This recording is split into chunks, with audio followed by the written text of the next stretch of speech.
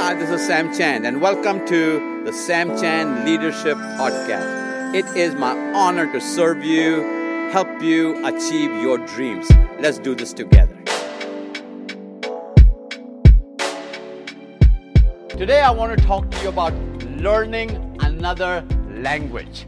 Learning another language. The language of leadership and the language of followers are two different languages. Leaders' primary language is abstract. Followers' primary language is concrete. So leaders talk in conceptual terms.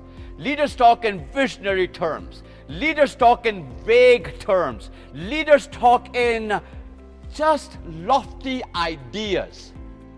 But the people you're talking to, 98% are concrete listeners and concrete followers. They need to know who, what, when, where, how much, evaluation, and all those things are concrete part of the language. So as a leader, you can speak both languages. You can speak abstract and concrete. But as a follower, the follower can speak only concrete. So all of us leaders need to be bilingual. Every leader needs to learn how to speak abstract and concrete.